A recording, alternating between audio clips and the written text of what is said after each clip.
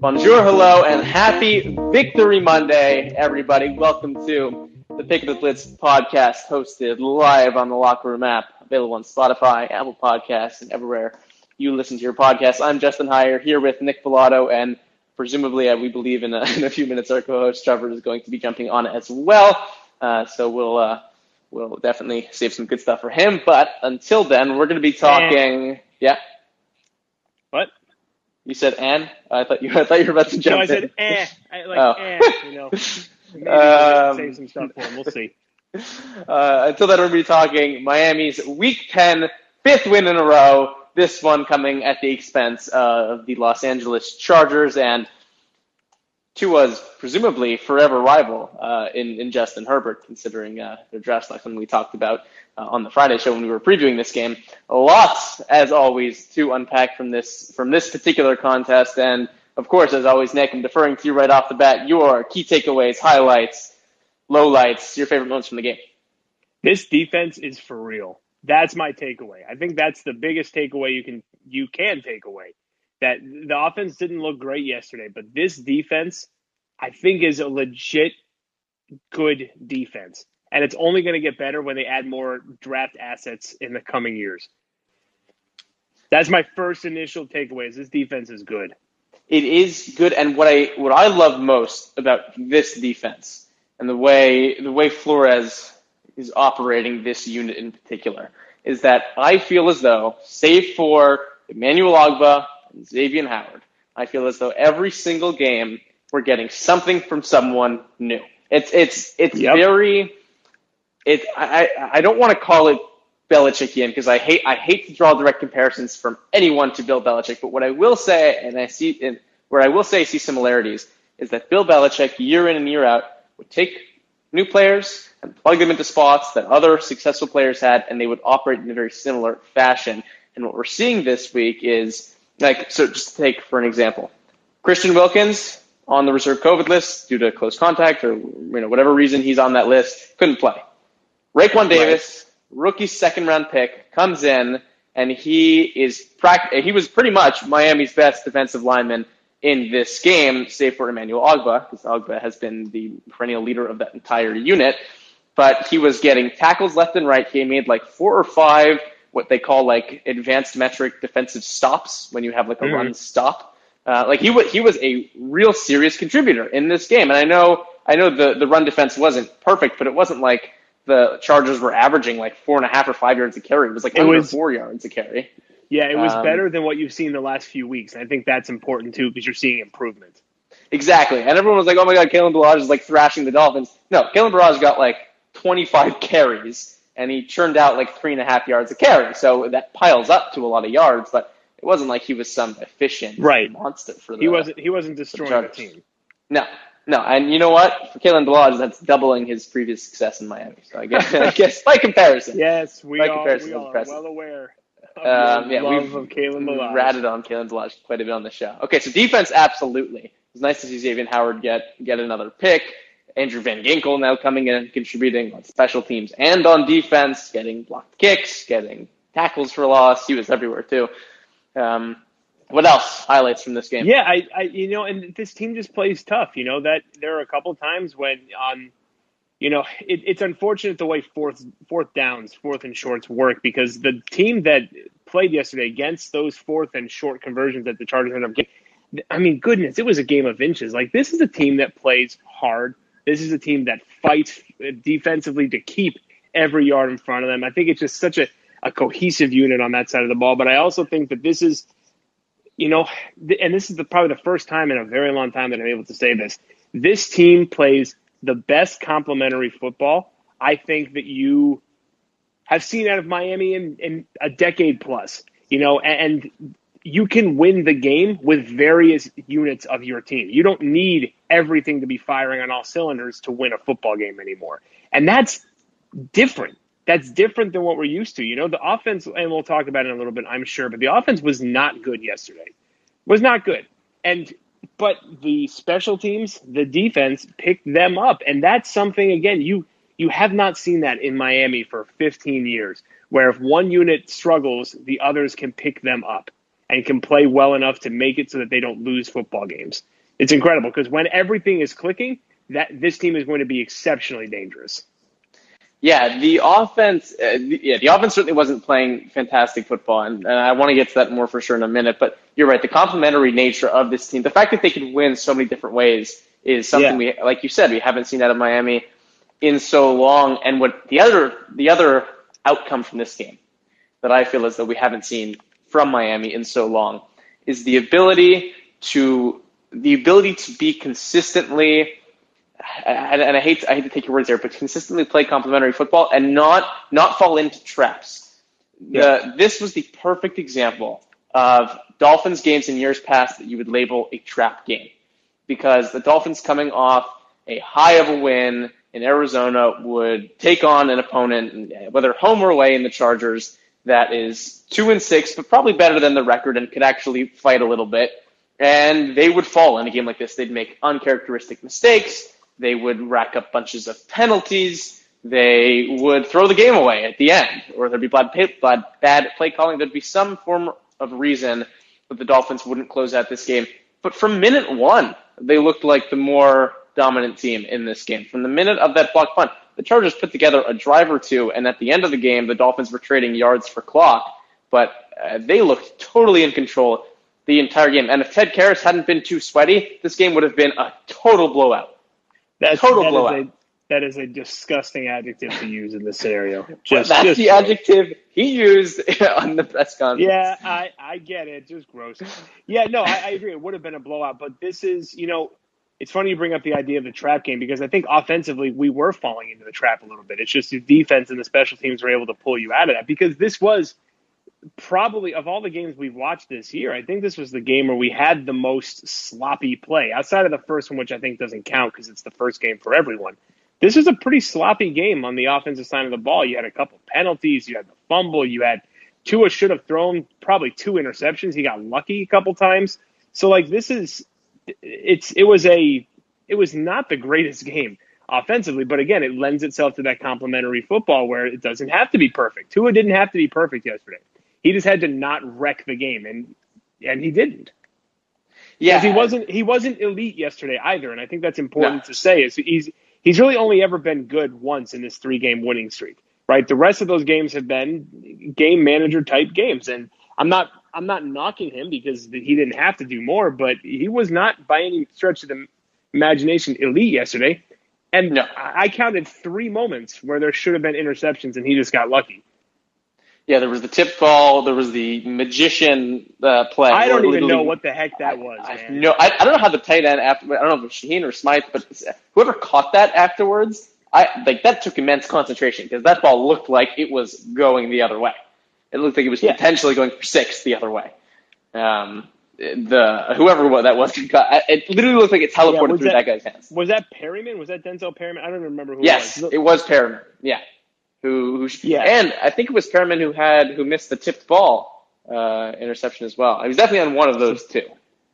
So thank God their linebackers can't catch, because there should have been. And then there was a pass into the end zone where he threw it into double coverage and the defenders got a couple hands on it. That should have been intercepted. So Tua got very lucky yesterday. But you know what? Sometimes your team is playing well enough that you don't have to worry about those kind of things. He does need to fix and those it's not like he played horribly, though.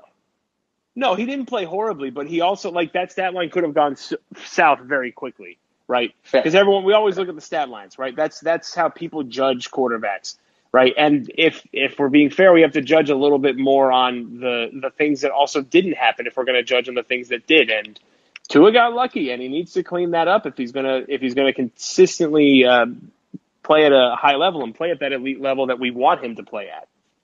You can't throw that ball to that linebacker, period. That's 100% true. But I think part of that is, and not that I'm trying to make excuses, part of that is being a rookie, right? Not necessarily seeing 100%. Coverages that you will see eventually as you play the game more often. And I'm sure Ryan Fitzpatrick, as soon as he got to the sideline, said, "Here's where you missed. Here's what you should have seen. Here's where the defender was, and you should have called him out." But those are things I think he will continue to clean up. What I did like, though, from the offense in particular, was the fact that there were players in this game that there's at least 3 different players in this game who had their most contributions of any game in the season. The obvious one is Salvan Ahmed, and I know Trevor wants to talk about him for sure, so save that for a sec till hopefully when he jumps on. But the other 2 that I really like to see were Jakeem and Malcolm Perry. Both not necessarily, I mean, the whole offense as a whole didn't rack up gaudy yardage numbers, but Jakeem Grant caught, I think, 4 passes for 45-ish yards and a touchdown. I did not expect, I'll be the first to say, I did not expect Jakeem Grant to be the person to step up in Preston Williams' absence. And now Jakeem Grant, I will clarify by saying, is not Preston Williams. He's like a full foot shorter, and he does not provide the same threat. And I'm not exaggerating. He's like a full foot shorter, and he does not provide the same threat that Preston Williams does. But he was moving the chains, and he scored a touchdown. And the other one in Malcolm Perry, when he gets the ball in his hands, he makes some moves. The guy is fast. He is he will run to one side of the field, and then he'll run all the way back to the other side of the field before half the defense could get there, which provided the Dolphins with, I think, 2 different explosive plays at different moments. He also had a handoff, by the way. Malcolm Perry had a handoff to I think, Salvan Ahmed at some point. He did. But to see that is certainly cool. To see Chan Gailey bringing in other guys when the Dolphins are down weapons and making use of them. Yeah, I agree with you. And, to your point about Jakeem Grant, I also was very low on Jakeem Grant.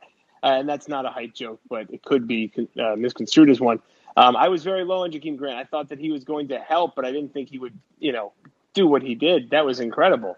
Really making the plays when he needed to make the plays.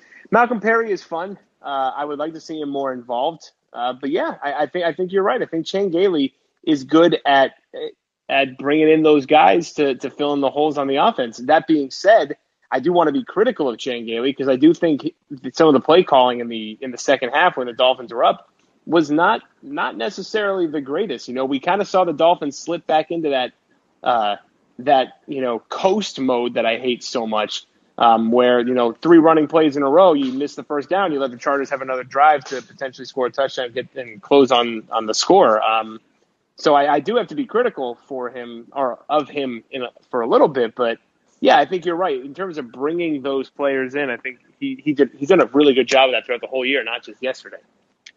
Yeah, the coast mode that frustrated me most, I think, was the last drive of the first half. So Dolphins had the ball at about the 45, their own 45 or maybe 50, and there were 40 seconds left on the clock. And Chan Gailey ran a run, or not. He certainly didn't run the run, but he called a run right up the middle. And I was thinking, like, what are you doing? You have 40 seconds left on the clock. You have 1 timeout, and you are at the 50. You have Tua, who at several times throughout this game and the Cardinals game showed that he can get you 25, 30-yard chunk plays. Roll him out. And if there's nothing there, have him throw it away. Like, why are you running up the middle for 4 yards? What is that? I mean, that really frustrated me from getting. So he has shown a tendency at times, especially when the Dolphins are up, to be more conservative. I think there are a variety of factors that play into that. The defense playing well being one, Tua being a rookie being another, and maybe just Chan Gailey being a bit more on the conservative side as a play caller than we totally like. But hopefully that evolves as Tua evolves going forward. I think it certainly could. And the next 3 games, Broncos with potentially Brett Ripien at quarterback because Locke is hurt, and then the Jets and Bengals. Those are 3 games to test out some more aggressive play calling because, knock on wood, the Dolphins should comfortably be able to handle all 3 opponents. So this is the time to let Tua really have some fun, throw it downfield, test some more aggressive play calling. Sure, I agree, and I think that's what we need to see from this offense. Because I think that's the one dimension of the game that is not even close to fleshed out yet. Is we need to see more shots taken downfield, and I'm talking like downfield, not these little, not to speak ill of them, but those 20-yard kind of in the middle of the defense plays to guys like Parker, Williams, and Gesicki. We need to see some deep shots. We need to see that accuracy. And we saw it yesterday a little bit, right? When Tua avoided that sack and started rolling out to his right, and he threw that ball. That was actually a ball where if Jakeem Grant was slightly taller than he was, he may have actually gotten to it. Yeah. But we need to see more of that, because what's going to happen is if we become too – because you're not going to get that out of the running game, I think, every week, because I just don't think the running game is that effective. Right? Yet. I think it can be with the right personnel. I just don't know if we have the right personnel. Ahmed is playing well. Gaskin has been playing well. I just don't know. You don't have that game-changing running back on this roster. There isn't one. So you don't want to fall into that situation where you're becoming one-dimensional in the types of passes that you're running. We have to see some shots taken downfield. And you know what? You gotta get your rookie throwing those balls early. You gotta get him taking those shots. Worst case scenario, he throws an interception. You get the ball back with that great defense, and you keep it short again. But you gotta start taking those shots. And Tua will. You saw it with when the first botch snap that went low, and then pick it up, and then immediately, bam, chucks it downfield to his really tall 6'4" Devontae Parker, who he trusts to go up and make the one-on-one catch, which Parker did. So it's not like Tua's apprehensive. He's rolling out. He's throwing downfield, evading sacks, like you said. So he'll do it. It's more Chan Gailey needs to give him a chance to call the damn play. Agreed. He has to call those plays. He has to start calling those plays, because you've got to expand what this offense can do to you. You have to. So Saul mentioned it in the chat. News from 2 hours ago. Jordan Howard is gone. Oh, goodbye. See you later. Adios. 10 games. Jordan Howard, who the Dolphins signed to a 2-year, $10 million extension, but 4+ guaranteed. None of next year's money guaranteed. So Dolphins get $5 million off the cap next year, which is good for the team's prospects of spending a little bit of money next year. Jordan Howard averaged 1.3, 1.2 yards per carry. I think it was 28 carries for 33 total yards, but also 4 touchdowns, which is the most hilarious single season stat line of any player ever, is that stat line. So he's now gone. Dolphins are left with Salvon Ahmed, with Matt Breida, who may or may not play next week, Patrick Laird, and the newly acquired DeAndre Washington at running back. I thought this move spoke volumes. It's I think, Nick, I texted you when it happened. It was the least surprising move ever. But I think it spoke volumes about Flores' confidence in the rest of the running back room, despite the fact that none of them are stars, and B, the fact that this team will own up to its mistakes very quickly. Very, very quickly. Yeah, and they're not going to keep guys around that aren't going to contribute. They're just not. If you're not going to help this team out, you're going to be gone. And I think that's good, because it's important to have a roster of guys that can contribute at any moment. And if Jordan Howard's not getting it done, doesn't matter how expensive he is, you've got to do what you've got to do.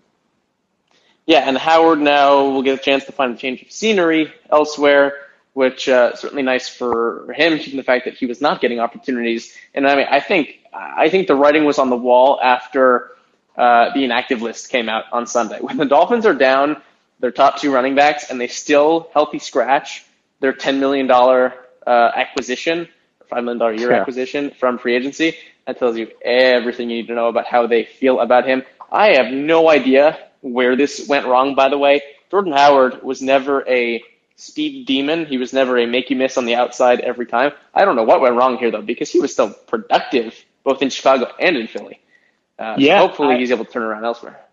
Yeah, I hope, because I remember when they signed him, I was really excited about it, because I thought he just brought something exciting to this team. So, for his sake, I hope things go well for him. So we'll see. Another roster move, I guess you can call it, was just made. Zach Sealer signed an extension with the Dolphins through 2023, so they'll have him for the next 3 seasons after this one. Love it. This move to me. I really not necessarily like the extension itself, although I do think Sealer adds a nice piece to the rotation on the defensive line. But it shows how much of a success rate that Grier has had over the past year and a half, because the Dolphins, historically, not a good success rate in free agency.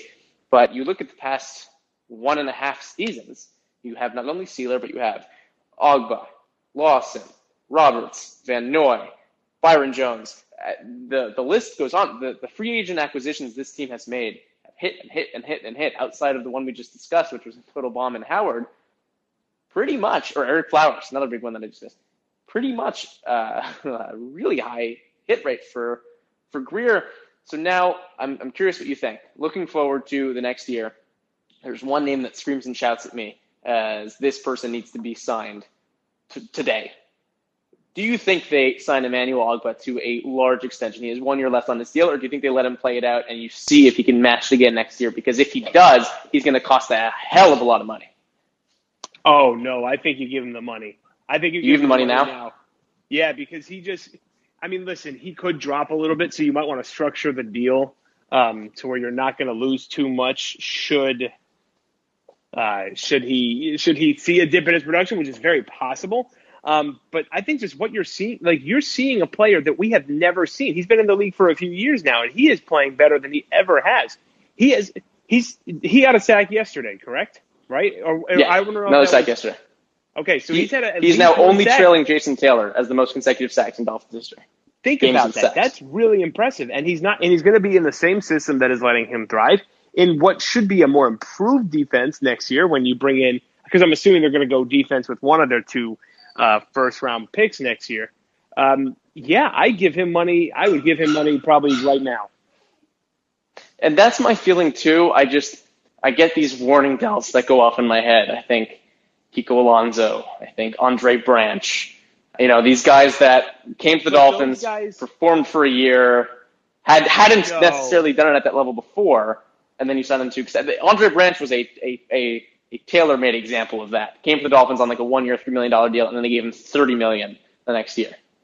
But Andre Branch wasn't performing at this level, and that was a different coaching staff that didn't know what they were doing. Clearly, very clearly didn't know what they were doing. So I don't think you can compare the two. I understand your hesitation. I totally get that, but this is not the same staff. This is not the same group of leaders that can than what we had with the Adam Gase area. I feel like you can't compare anything to the Adam Gase area because that was just a hot mess from every angle. So I hear you, but I feel like it's different. Brian Flores knows how to get the best out of his players, and I think Ogbah is a great example. That's a great point. The regime that he's performing in is certainly very different. Though Greer is a common denominator, Tannenbaum is no longer here, and of course Adam Gase is no longer here. So that's certainly a fair point. Okay, I got to jump in like 2 or 3 minutes, so I want to end off by asking you and the two of us discussing. The Dolphins are now 6th in the AFC. You have the Ravens, the Raiders, the Colts, or Titans, depending on which one doesn't win that division, the Browns, and I might be missing one. No, I think I hit all of them. Those are the teams that are currently vying for those 2 wild card spots. The Dolphins coming off this convincing win over the Chargers. We talked about their next 3 games. The next 4 after that, though, are pretty daunting. Where do you see this team in terms of, I don't know if you want to put a label on it, like playoff contender or whatever you want to call it. Where do you see this team in terms of how they stack up to the rest of the AFC right now? Like, do you think they've proven that they belong in that upper echelon conversation? And by upper echelon, I mean, potentially beating the Bills to the division and being a serious playoff run contender, not just sneak into a wild card spot. Nick, you're on mute. Don't know if I lost you there. Oh, my bad. I totally thought I was unmuted, and then I remembered that the dog was barking, and I had to shut her up. So my apologies. I definitely was talking to myself there for a second, which is weird now that I think about it.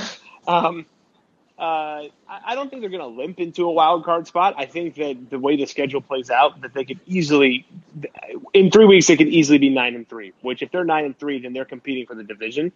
I think, we talked about it last week. I think division title would be nice. I think that the chances are higher that they take a wild card spot, but convincingly, I could see them convincingly take a wild card spot because the Browns' defense is not very good. You don't really know what you're getting from Phillip Rivers. That defense is fantastic, but Phillip Rivers is just you just don't know what you're getting. And let's be honest. I think they could compete for the division.